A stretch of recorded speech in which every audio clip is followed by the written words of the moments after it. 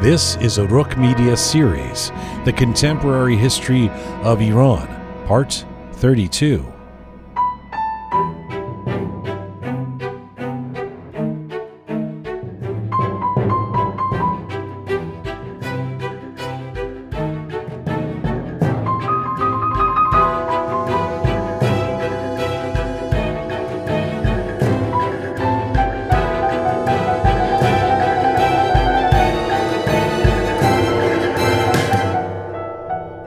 Hi there and welcome to the Contemporary History of Iran, a series from Roqe Media.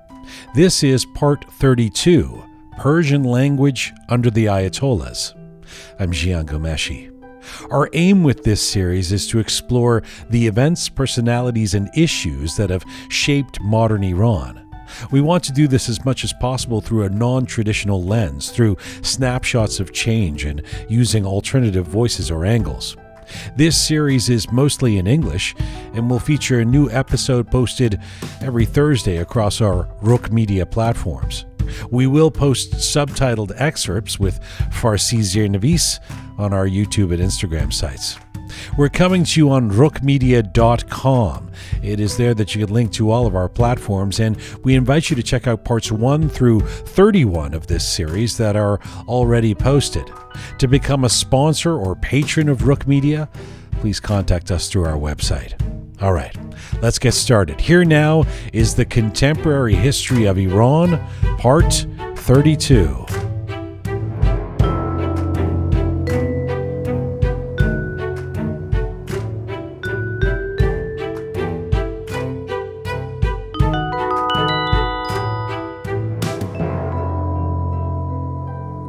We often talk about the way Iran has changed in the last half century, and the concomitant changes those of us who are of Iranian descent, inside and outside of Iran, have experienced as well.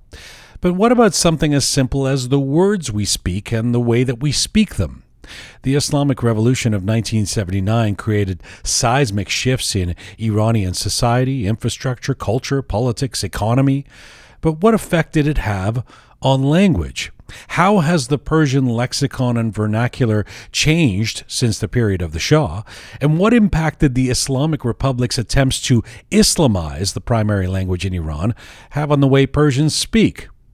To address these questions, I'm joined today by a linguist who has studied such matters very closely. Dr. Khatireh Sheibani is an Iranian-Canadian scholar, author, and curator of Iranian cinema and Persian literature and culture. She received her master's degree in linguistics from the University of Tehran and her doctorate in comparative literature and film studies at the University of Alberta. Dr. Sheibani's book entitled The Poetics of Iranian Cinema, Aesthetics, Modernity, and Film After the Revolution was published in 2011. She has written numerous pieces on modern Persian literature and Iranian and Middle Eastern cinema in literary and film periodicals such as Iranian Studies and the Canadian Journal of Film Studies. She's also established multiple courses in Persian studies at York University in Toronto, where she is a professor in the humanities department. And right now, Dr. Khatireh Sheibani joins me from Toronto, Canada. Hello. Hello, Mr. Ghomeshi. Thank you for the kind introduction. Thank you so much for being on this program. Please call me Jian, and I really appreciate that you're doing this with us.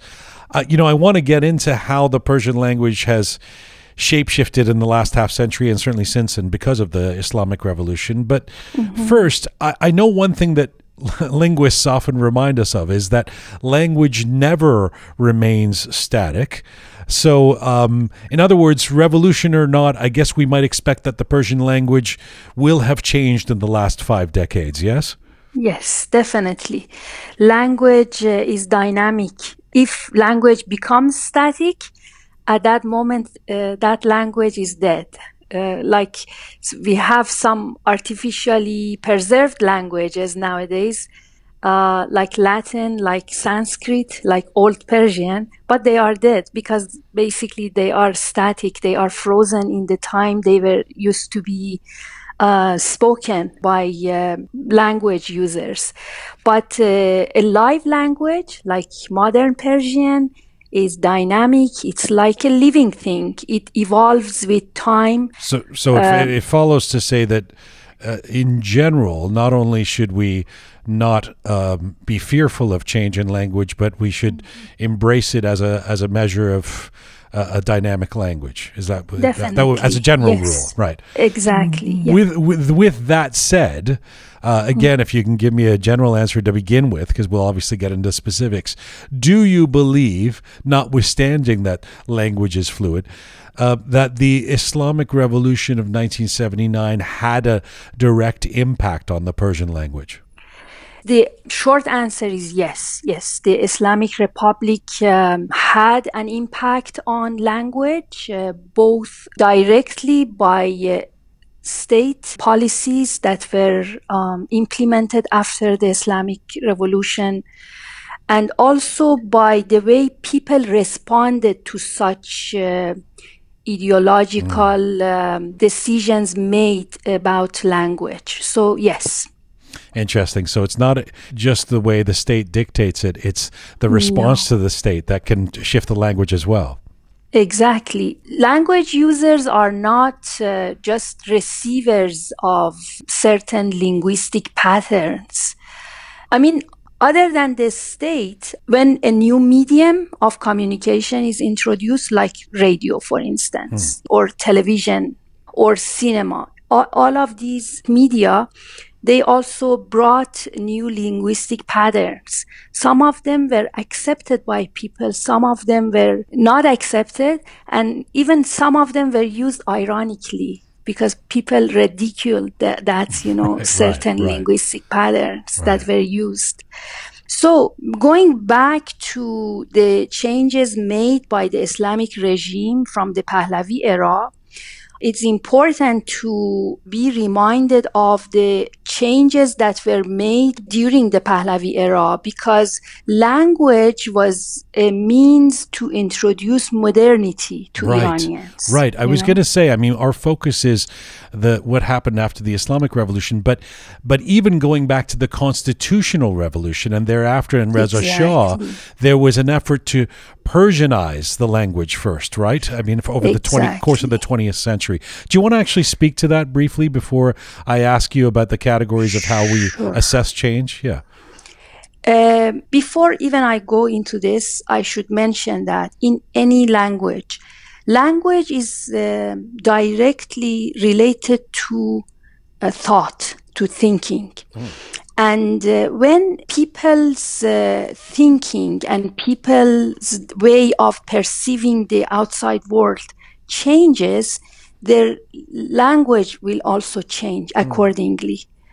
So when Iranians, they had this aspiration for more freedom of thought and expression during the Constitutional Revolution.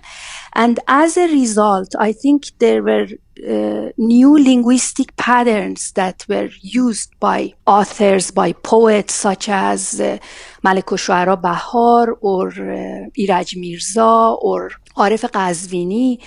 The constitutionalist poets started using a simple everyday language that was more accessible to people by de-Arabizing the language, that by not using those, very sophisticated Arabic words that normal people didn't know what they meant. And that resulted in the revival of Maktab Khorasani, the Khorasani movement in Persian poetry. So they called themselves the revivalists. Can you give an example of that? I mean, as we go through this, we'll obviously be using Persian terms that we can then translate into English. But what's an example of simplifying the language as you de-Arabize it? So, for instance, these poets started to read more of classical works such as Shahnameh.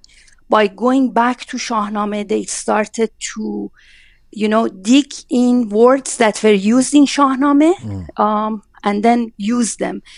These ideas of de-Arabizing was also supported by Reza Shah. During the first Pahlavi era, they initiated the فرهنگستان زبان و ادب فارسی, the Academy of Persian Language and Literature, to basically what they meant to do to the so-called cleansing Persian language further. You know, it occurs to me when we talk about change in language, I mean, I'm going to impose on you to do a bit of a very, very simple and quick linguistics lesson for us, that because I know change is kind of an omnibus term, but it can mean a few different things. You've outlined that there are a number of ways we can observe changes in language. So if I can walk you through just some of them, and maybe you can give us examples of what you've observed in the case of Persian language. First of all, I mean, quite simply, we can note change in phonology. That's the sound of words, right? What does that mean? Yeah. Phonological changes means we have sound patterns in language, and sometimes phonological take place, but they take place less often. You know, that's one of the most conservative patterns of almost any language, but especially in Persian. And would we have seen any of that in the last few decades? We have seen very little, and the changes in phonology are very gradual and over centuries rather than decades. You see phonological changes. If you consider the three main dialects of Persian that are Farsi, that is being used by Iranians, Tajiki, used by people of Tajikistan, and also Dari, Farsi Dari, that's used by people of Afghanistan. We see more phonological changes in sound patterns in Iran. For instance, this use of semi-vowels like aw in Raushan, in Naw. Naw means new. We don't have that semi-vowel anymore in the Persian used by Farsi speakers in Iran. So we say no. Nowruz instead of Navruz. Right. Navruz. It's Navruz. It used to be. But we don't say Navruz anymore. We say Nowruz. So we simplified it. What about spelling? What do changes in spelling, the spelling of words, represent, and where might we see that? So sometimes we see spelling and dictation changes. This is also done less frequent in the especially formal or written language, but you see more frequent changes in the spoken form. So you might say we don't write the spoken form, but I can say yes, we do. This spoken form or the informal language is used in media, social media. I mean, when I say write to my mom in Iran in WhatsApp, I use that language to write my message. You know? So I guess the biggest or main category would be lexical changes in language, changes in the very lexicon. What is an example of that? I mean, I'm going to get into what happened after the revolution, but just an example in the case of Persian of how the lexicon has changed over the last half century. Right. Yes, the lexical changes are happening more frequent, and this area is the most playful part of language in Farsi. I don't want to go too theoretical, but one of the reasons is that Persian is a synthetic language. So we generate new words by adding, for instance, suffix or prefix to the verb or noun stem. And this is partially because of generational transition. Right. So from generation to generation, they tend not to use the language that was used by their parents. Right. So for instance, the new words that are also new to me, like antenn. Antenn is like antenna. It means Adam furush, the person who spies on others. Oh. So that An word antenn. is antenn. میگن طرف آنتنه. That's a totally new word? That's a rather new word. I didn't heard it before.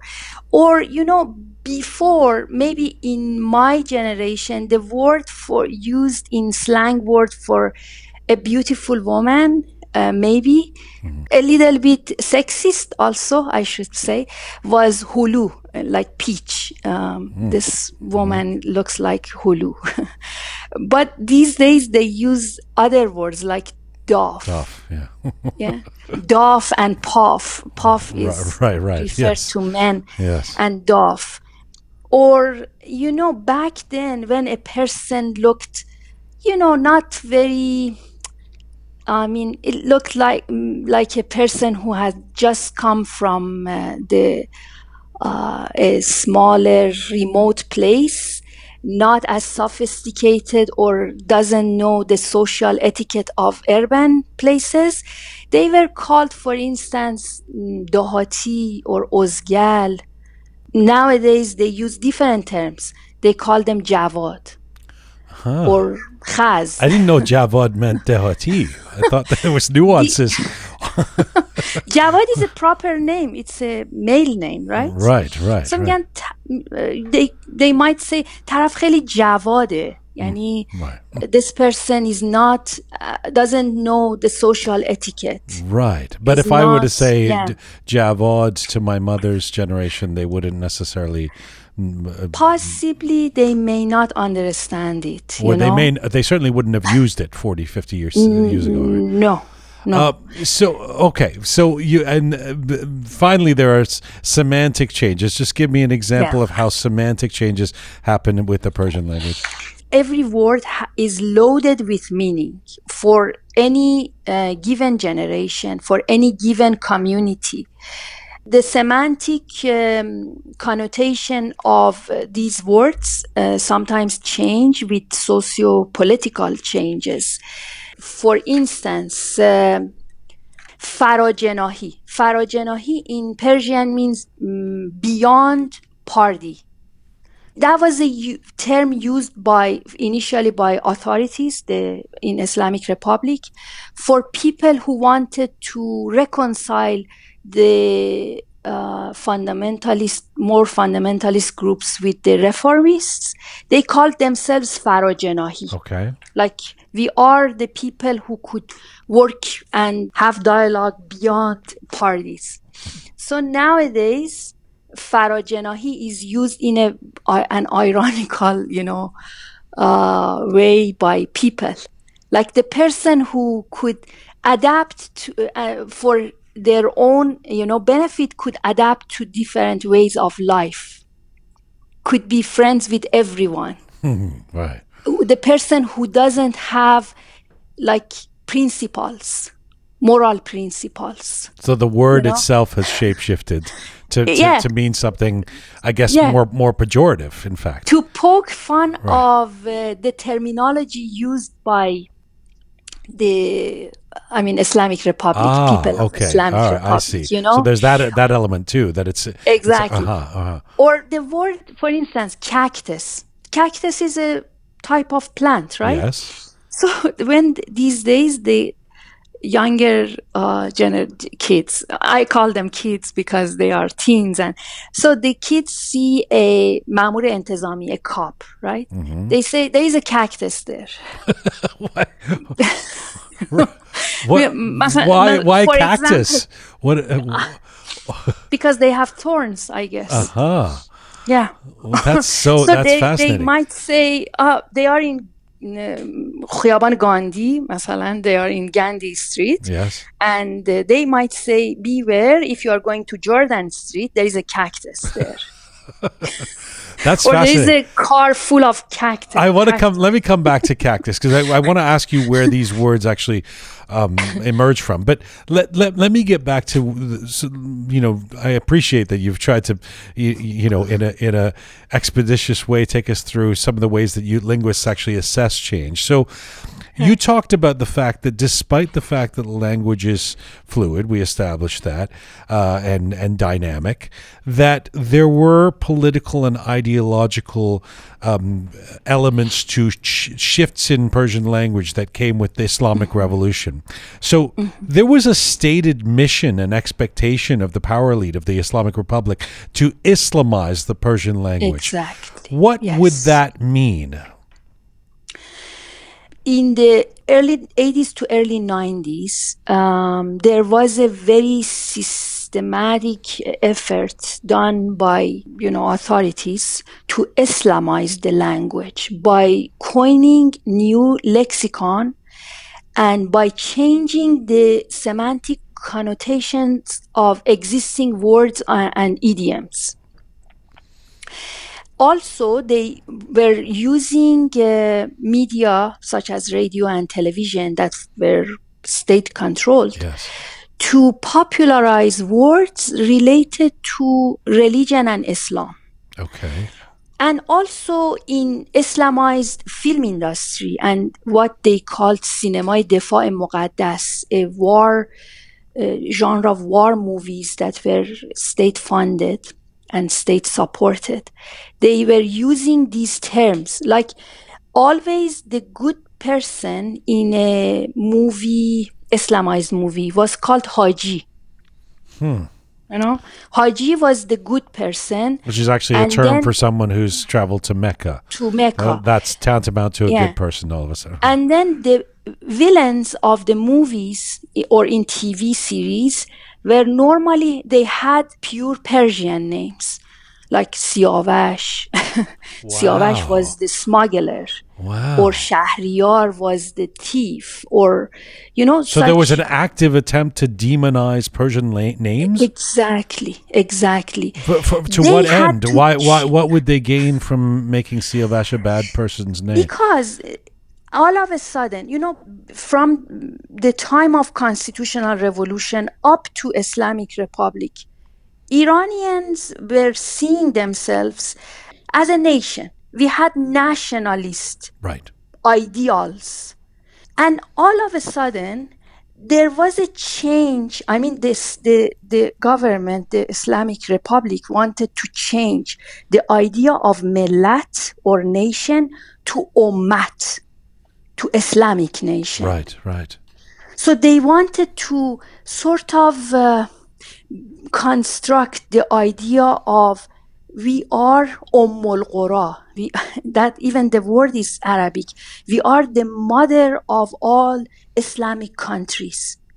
So this transition from millat to ummat had to be implemented by encouraging people to use Arabic words for their children. Well, language would become fundamental, when you want to create that much of a change. And I mean, it's like Khmer Rouge, it's like Cambodia, it's like year zero. We're going to erase everybody's memories and restart, right? That language becomes a big part of that. Yeah. For quite a while, the statistics department, they had a list of names approved by the government that you could use for your children when you were trying to get the birth certificate. Wow. Yes, exactly. That's quite crazy. So for quite a while, the male name Shahriyar was not permitted by Edare Sabt Ahval, and it was quite arbitrary. So you had to try. I remember when I was going to, I was in the hospital, so my husband went to get the birth certificate from Edare Sabt Ahval. We had a few names in case one of them was not allowed. We could use the next one. So presumably names like Ali and Muhammad are okay, right? Always, right. They were encouraged. And the more people resisted to this ridiculous idea of, watching movies in which all the bad guys have Iranian names and all the good guys have Arabic names, eventually they had to respond. The film industry had to respond. So now there is a change. So beyond film, I mean, how?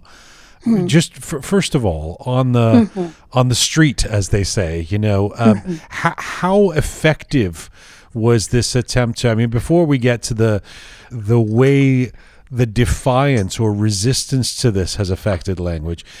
Just on a simple level, how effective was this attempt to Islamize the Persian language? I mean, did in those first 10 years after the revolution, the Persian language in Iran become more Arabic, more Islamic? It became more Islamic in the first decade, for sure, because, for several reasons. People were still in shock. I mean, we had more serious problems to deal with. One of them was an 8-year war and the aftermath of the war we had to deal with. And also many people lost their jobs because of the revolution. There was a fundamental change. The upper class were almost diminished, and the people from rural areas and less educated got certain, very key roles in society. Right. So, I mean... because they represent less of a threat, because exactly. They are less intrinsically tied to the old sort of elite, including the language, right? The oppressed became the oppressor in a way. I mean, layer of social strata that was called mustazafin, the oppressed, they became the oppressors. They got key roles in Komite Emdad, Sepah Pasdaran. They went to war. After a few years in war, they came back as war veterans, and they had a certain social status. And they have status, both cultural and presumably economic, certainly political, to be gained by using a more Islamic language. By using more Islamic words. Right. And those Islamic terminology, for instance, one of the terms they used was Taghut و Taghuti. Taghut, if you go to Farhang De Khoda or De Khoda dictionary, you are going to see there are different meanings associated with Taghut. Taghut is a word, a Quranic word, I believe, meaning evil, related to Satan, satanic, or it means also magician or oppressor. So when they would confiscate someone's house, say for instance, the singer Gugush, people might have said, why this house is confiscated? They might have said, this house belonged to a Taghuti. Wow. So for a while, I think people were using this terminology, or the term paksazi, to cleanse a system from basically the professionals. They call it paksazi, which is actually a very scary term. It is. I mean, cleansing is the whole idea is deeply offensive, but that becomes commonplace to use that kind of term. It became to some extent commonplace. I remember my parents coming from work, so my mom looked horrified and she was in complete shock, and she said, "Oh, today this person was paksazi shod," so that we knew that this person is not retired, or she didn't quit her job, or whatever. She was cleansed out of the system. But Dr. Sheibani, when there's a political dimension to the language that is allowed and not allowed after the revolution, it also occurs to me it means renaming certain words or activities to the level of absurdity. So, for example, exactly. Dancing was banned after the revolution. It's still problematic in Iran. So then they face an issue with what happens to the actual word for dance, because they don't want to encourage anybody to dance. So explain what happens in that. I mean, I happen to know this one where I mean, if it wasn't so heartbreaking, it's really quite funny. So it's comedic that they're twisting themselves in circles to change the lexicon, right? So what happens to Yes, dance? dance is now called in the more formal language used in even a secular literary magazine, right, in Iran. I'm not going to name any of them, but they have to call it harakat mawzun, like balanced movements rather than dance, because dancing is supposedly decadent, and it's related, I mean, quite outrageously. For some time, they considered dancing equivalent to, I mean, certain activities like drinking, gambling, Right, prostitution. right. But I think, almost as mad as it is to ban dancing, almost worse is to not even be able to say the word. I mean, it's quite. Would it have gone to the extent where if you're out on the street, you're not even allowed to say rachs? You're not allowed to say the word for dance. On the street, one of the major ways to, I mean, for Iranians to get some form of psychological relief is talking politics on the streets, and middle class, normal neighborhood in Tehran, for instance, in Yusufabad, in Vanak, in, I don't know, Abbasabad, in Velenjak. It's quite normal for people to express their concern and their disagreement with governmental decisions. So, I mean, going back to the word dance, no, of course they were using the word raqs. I mean, the term harakat mawzun looked quite funny, Right. And so there's words like dance or the word for alcohol that they didn't want to use because they've banned these things.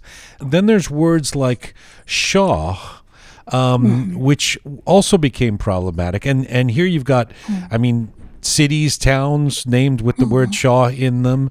What was the thinking around banning the word shah? At the beginning, once again, in the early 80s up to early 90s, this term Shah was the maybe most problematic word or term they were trying to fight with. For instance, you mentioned the name of some cities in Iran. For instance, Shahrud. Shahrud was initially called Aram Shahr. Then it was called Islam Shahr because people hated the name Aram Shahr. Then they called it Islam Shahr. They hated it even more. They called it Imam Shahr. And eventually, people of Shahrud said, look, we have great icons belonging to Shahrud.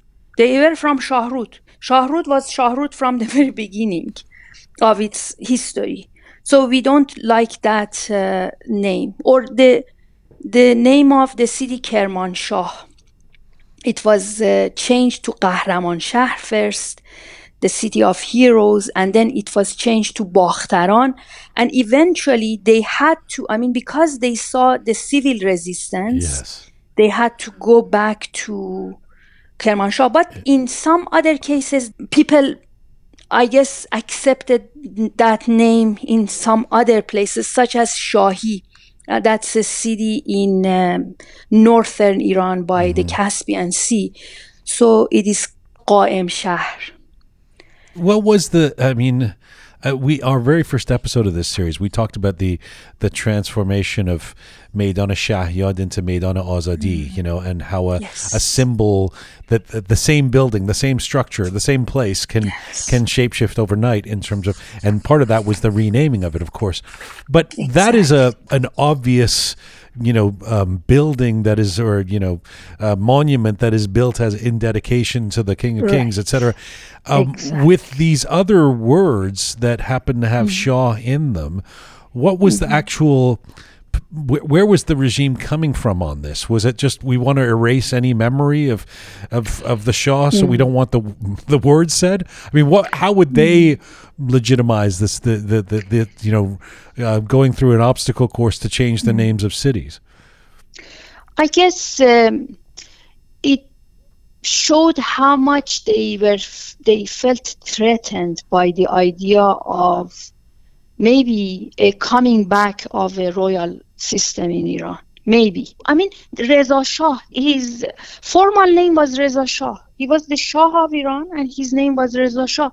I remember after the revolution, all of our books, in Persian books, in history books, Persian literature books, and so forth, the name Reza Shah was changed to Reza Khan Mirpanj, instead of Reza Shah Pahlavi.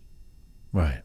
Even they were not using the term Shah for the previous dynasty, the Qajar kings, for a while. Muhammad Reza, he was called Muhammad Reza Shah Pahlavi, was called in our books initially Muhammad Reza. I mean, which Muhammad Reza? Right. Right. For just practically, it makes less sense. So, I mean, in the same way that a ban on alcohol or dance has ultimately been a failure, people are going to do what they do. So is the case with a ban on language, because as you intimated earlier, and as I want to segue us into now, how has resistance or defiance of this current government regime in Iran affected the Persian language?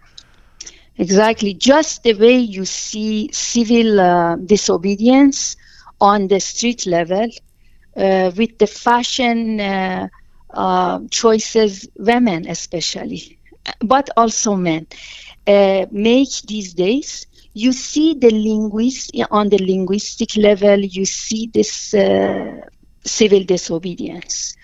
I have friends who are from Bandar Anzali or Bandar Pahlavi. That's a city in Iran.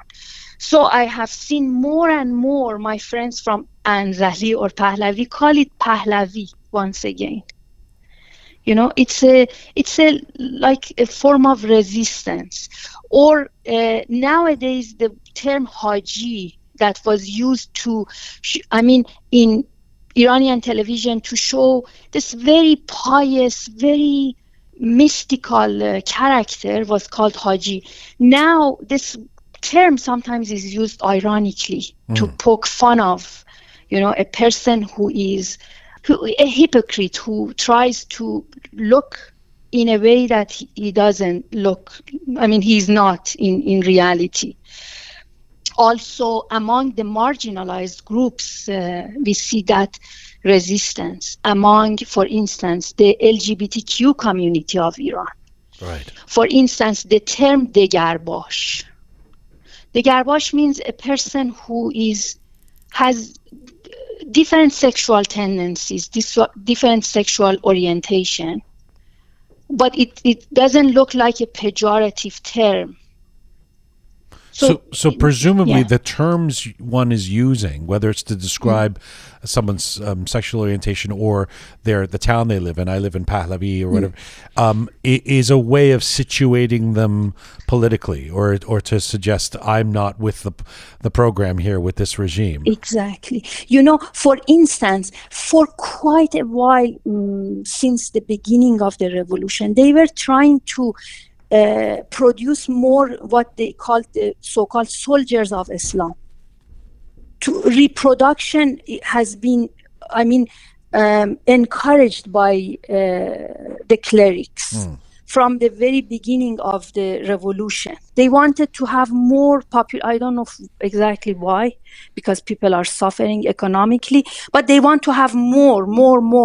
Reproduction is, and there is a resistance not only that, but also to marriage. While marriage as a religious institution was encouraged, now that religious aspect is taken away in ازدواج سفید, in white marriage. Right. They feel committed to one another, but they don't want to have that religious certificate, What are the implications for language with that?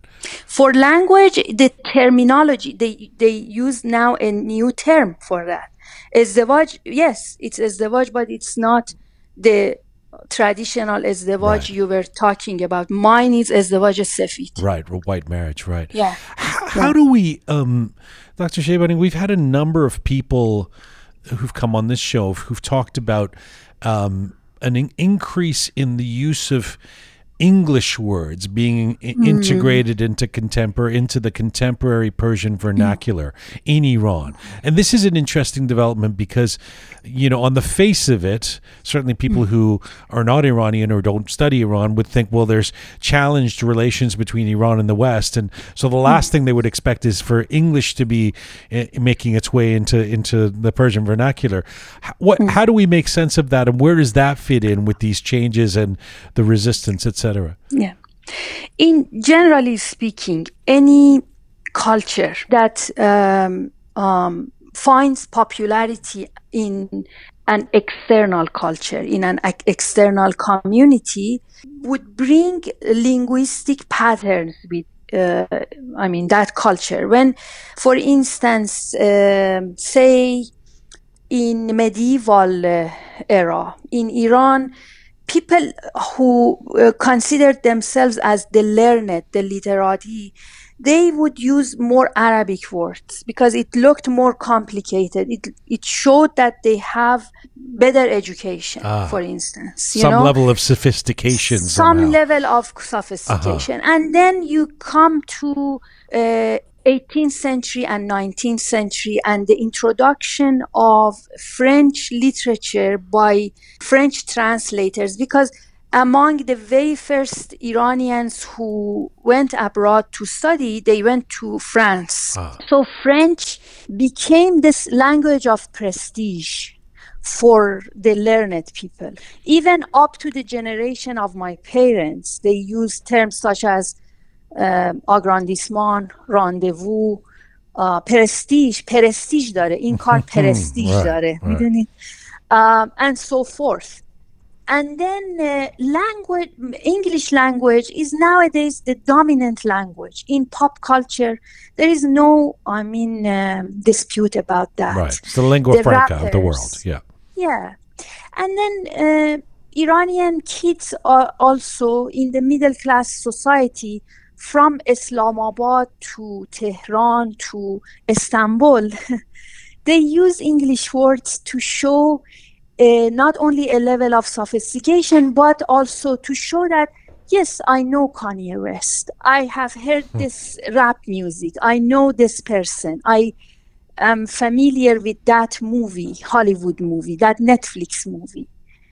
But surely that's not, I'm guessing that's not looked upon fondly by the current government in Iran. Of course not. Also, on another level, it goes back to the idea of defiance. Right. It's a thumbs up. It's a thumbing of the nose towards the authorities. Right. Here I am using English words. You can't contain me. F you. Right. Earlier, after revolution, English books in our school system were getting smaller and smaller, and then Arabic books were getting, more, substantial. That also comes with resistance because they wanted to impose more Arabic words, and the more they imposed those Arabic words, the more people tried to use loan words coming from English, the language that was despised by government. Right. Loan words, right. Mm-hmm. You've said that shifts in the Persian language, like this, for example, like the adoption of English words, or like the semantic changes, or like the new words that have been, I'm coming back to cactus.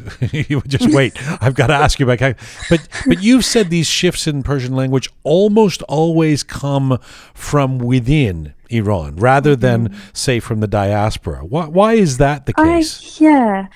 In any diasporic community, given diasporic community, but including the Iranian diaspora, we get frozen in time when we left the country. So some of us, I came in the 90s here, 1990s, and then I saw people who came in the 70s, and I thought that they were frozen in time, and possibly some might think that I am also frozen in the 90s, people who are now coming from Iran. Do you notice So in that? a Do way- you notice that you speak differently from an Iranian immigrant in Toronto who would have come, say, 5 years ago? I am a linguist, so I try to use the more common. So in my case, I try to keep abreast with the Right. You're on top of linguistic things. Right. I try to, but at the same time, there is this generational gap. But yeah, I mean, going back to Cactus. No, another hang on. thing- I'll get to Cactus. Yeah, I've got to ask you specifically. But this it's so interesting because it plays out in funny ways in sometimes. In that, I don't even know if I would fairly say that I'm completely fluent in Persian. I mean, I can carry a conversation, but some of the sophisticated language I have trouble with, even if I understand it.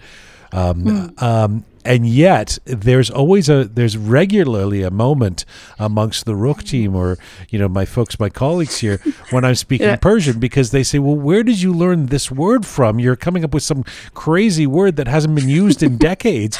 And it's because I learned my Persian from my dad and my mom. And, my dad left Iran in the 60s. I mean, they came to Canada in the 70s.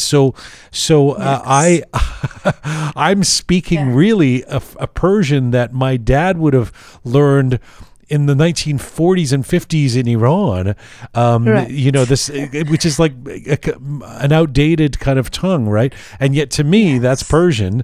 And so I'm trying to mix that in with somebody who's come from Mashhad a year ago.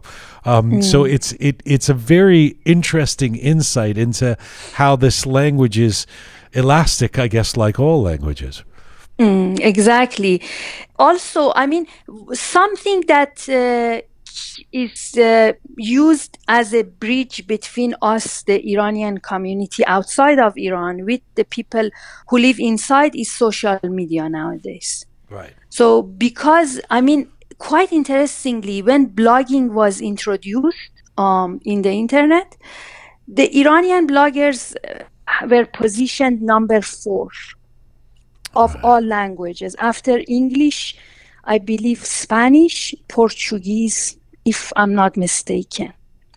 But certain platforms become more urgent because it's a difficult, because communication is difficult with folks in Iran in some ways. So currently, I would say that of the moment is Clubhouse, that a platform that really has already died for most of the rest of the world. English people barely use it, but it's very, very popular and dynamic still in the Persian space because it's uniting people from within Iran and outside of Iran. So let me come back to Cactus because on a previous call with you, I was actually talking to you about the word khafan, which means, I think, means cool, right? Or something. Yeah, right. So this is about 2 years ago.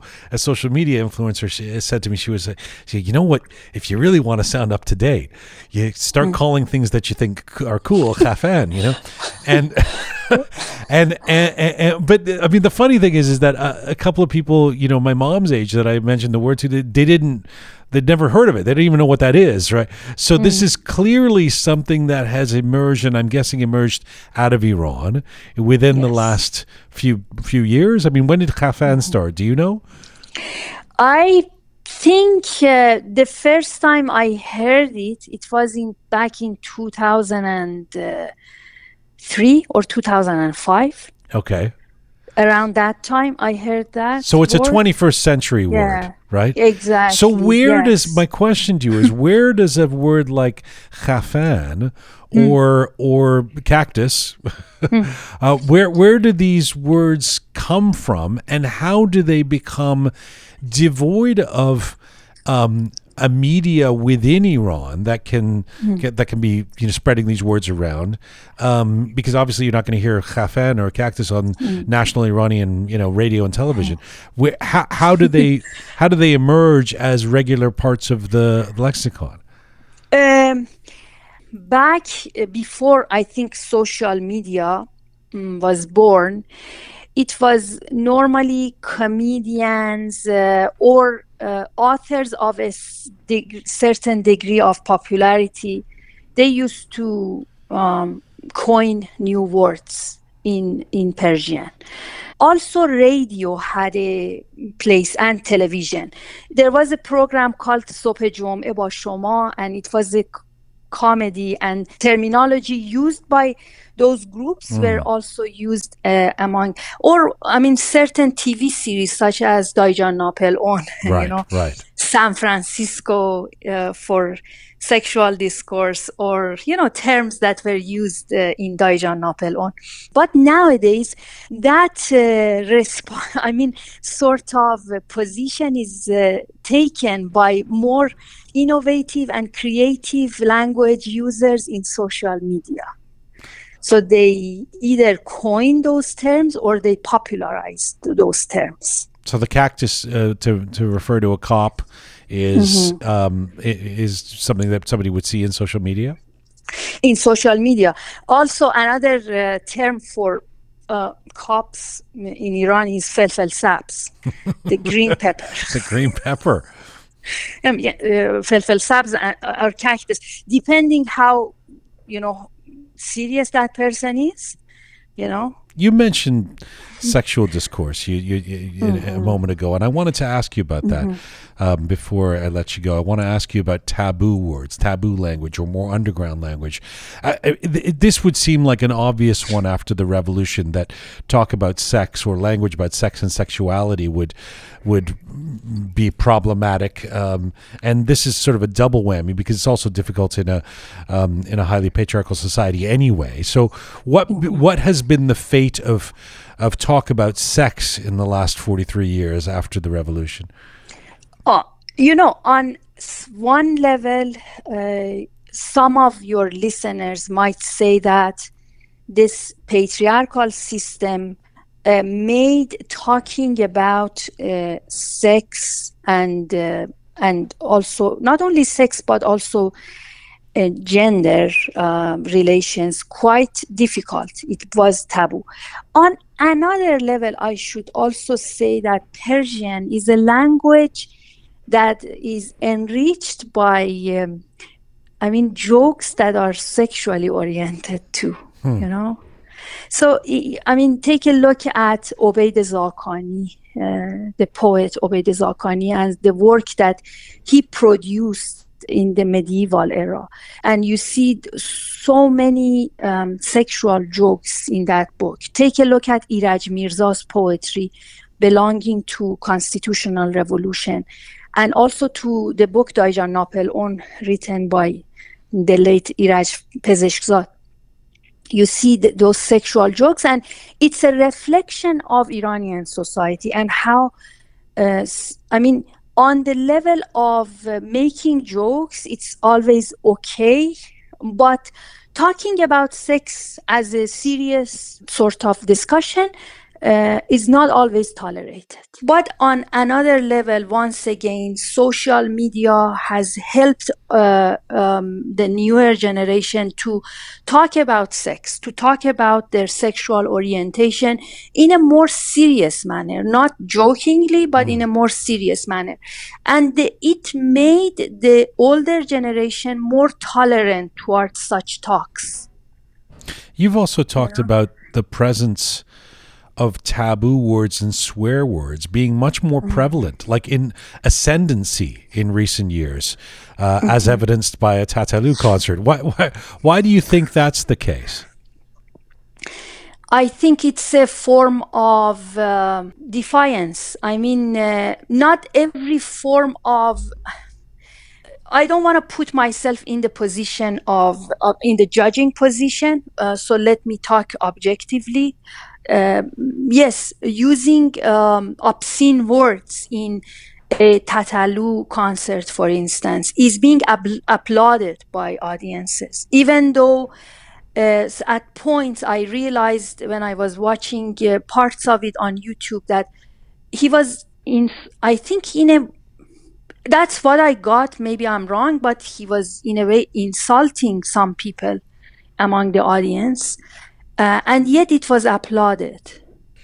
And also, let's not forget that in any given culture or generation, musical community, singers and songwriters, they are rebels to the status quo, to the establishment. But I mean, outside of the Tatalu concert, do you see that more generally, that more, Yes, for lack of a better term, of vulgar course. language is becoming more commonplace in Persian? Of course. I mean, even the swear words don't have the same heavy semantic load that they used to have.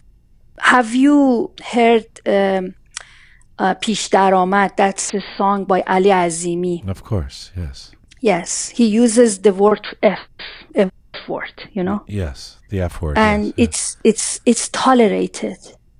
It's applauded. I mean, that people love that song. Yeah. Yes, it's tolerated. And also other rappers like Tohi, Hossein Tohi, Tumaj, Yas, they use terminology that was maybe not, used or tolerated for maybe Ebi audiences, you know, or Gugush audiences. Yeah. But it's interesting that I wonder if that is political, or if we see it political, because everything through the lens of Iran and Iranians, it has to be political. In other words, you know, there's kids using vulgar language in Western music too, right? But we don't necessarily always go, oh, this must mean they're against the American state. I mean, unless they're overtly saying that. But we think that in the Iranian context. Of course, words are not as simply banned in the Western context, so that makes it more political, I suppose. Any change in linguistic pattern that goes against theocracy or this religious imposed linguistic patterns, in my mind, is a political act. A final couple of questions. What impact do you think the growth of Persian media and popular culture resources in the diaspora? I mean, it's a very 21st century phenomenon to have these big Iranian TV networks now and radio networks that are operating outside of Iran, well-funded, being watched in Iran and around the world. What impact is that having on the Persian language? Of course, always there has been impact from mass media among audiences. Nowadays, I see more of a sort of interactive way in the manner they impact one another. So I mean, the older traditional outlets such as BBC Persian or Iran International, they should incorporate some of these linguistic patterns that are used in social media as well, even though they are considered as the traditional sort of media, but they have to incorporate what's being used among younger generation, even in underground culture, so underculture, you know.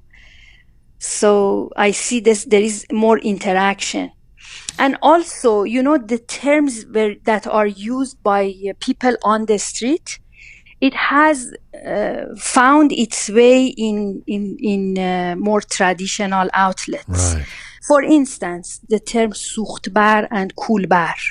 So there are smugglers who take either petroleum from Sistan Baluchistan, the province of Sistan Baluchistan, to Pakistan.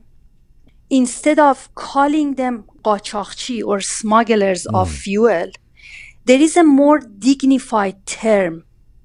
I mean, there is more sympathy in the term suhtbar. And that's relatively new? It's a rather new term. I just heard about this term last year. Because of this corruption and this socioeconomic disparity that we see, people try to dignify them.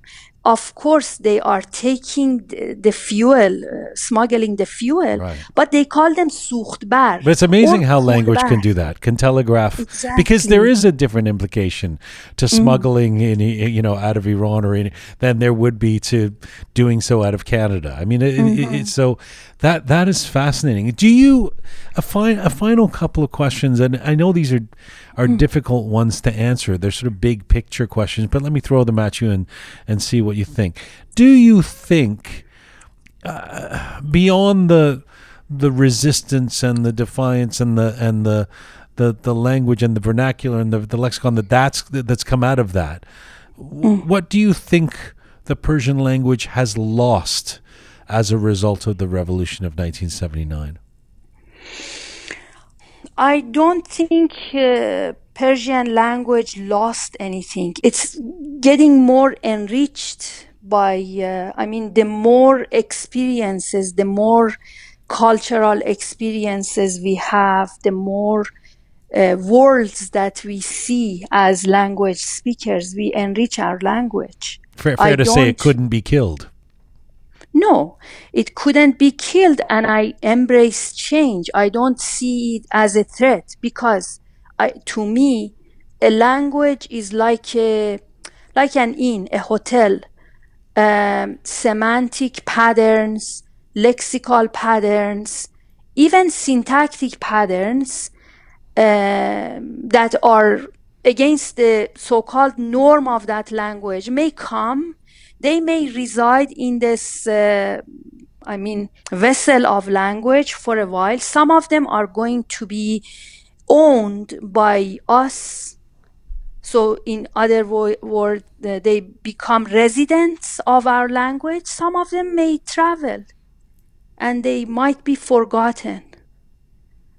So that's the nature of any language, any human language, including Persian. Loan words come and go most of the time. Loan words, back to the use of sort of English or something in the Persian language. Is it absurd to think that, given the rise of China as a superpower and given the proximity and the ties with Iran now, that there would be Chinese words or a Chinese effect on the Persian language in the coming decades? I wouldn't be surprised, but you mentioned Chinese. I should also mention another Asian language that's gaining prominence in Iran among the middle class, and that's South Korean. I have heard that there are South Korean language classes in Iran nowadays, and the newer generation are crazy about Korean. Wow. And one of the reasons is the South Korean media. Even on Netflix here, you are going to see a whole bunch of Korean movies. Yeah. And because of that, Korean is gaining momentum in Iran. Yeah, and I mean the big boy bands and all of that. Yeah, absolutely. Yeah. What do you think? Again, these are sort of the big picture speculative questions. But what do you think would happen to the Persian language if this current regime were ever to be removed from power? Would it make a difference to the way Persians speak Persian? Jean, I guess our previous generation made a mistake when they were they hoped for a change of regime, the Pahlavi regime, without knowing what type of regime is going to come after this one. They thought that anything is better than Shah. Right. So I don't want to make that speculation because it depends what type of regime. I mean, God forbid, is it going to be a more, fundamentalist regime, right. replacing this one, or are we talking about a more secularized regime? Right. Look at Farsi Dari under the Taliban. I think Farsi Dari is currently being threatened once again. I mean, I think that there is a tension, a very harsh tension between Dari and Pashtun in Afghanistan at the moment. Thankfully, in Tajikistan, Tajiki is even producing more and more, works of literature. And going back to Iran, I'm not sure, honestly. No matter what happens, I think we are beyond that complete and total authority and linguistic imposition by states because of social media.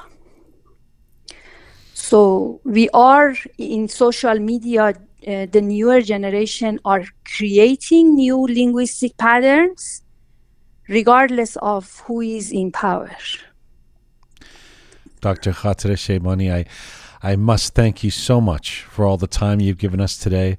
This has been enriching, educational. It's been a dynamic experience getting to talk to you about language, and thank you for this. Thank you. Thank you for the opportunity. It was my pleasure. Khodafez. Khoda nigahdar. Dr. Khatireh Sheibani, an Iranian-Canadian scholar, author, and curator of Iranian cinema and Persian literature and culture. She is a professor in the Humanities Department at York University. We reached Dr. Khatireh Sheibani in Toronto, Canada today. This is full time for the Roqe Media series, The Contemporary History of Iran, Part 32. Please check out our regular editions of Roqe and all things related to this series and our regular programs at roqemedia.com, our website, roqemedia.com. Thanks to the amazing team who make Roqe Media happen: talented Anahita, Super Parisa, Smart Pega, Ponce the Artist, Savvy Roham, Ahay Mehdad, Captain Reza, and Groovy Shaya. Thank you to all of you out there for supporting us and sharing our content. Please subscribe if you have not done so already on any or all of our platforms. Find me on Instagram at Jian Gomeshi. And as ever, Mizun Bashin.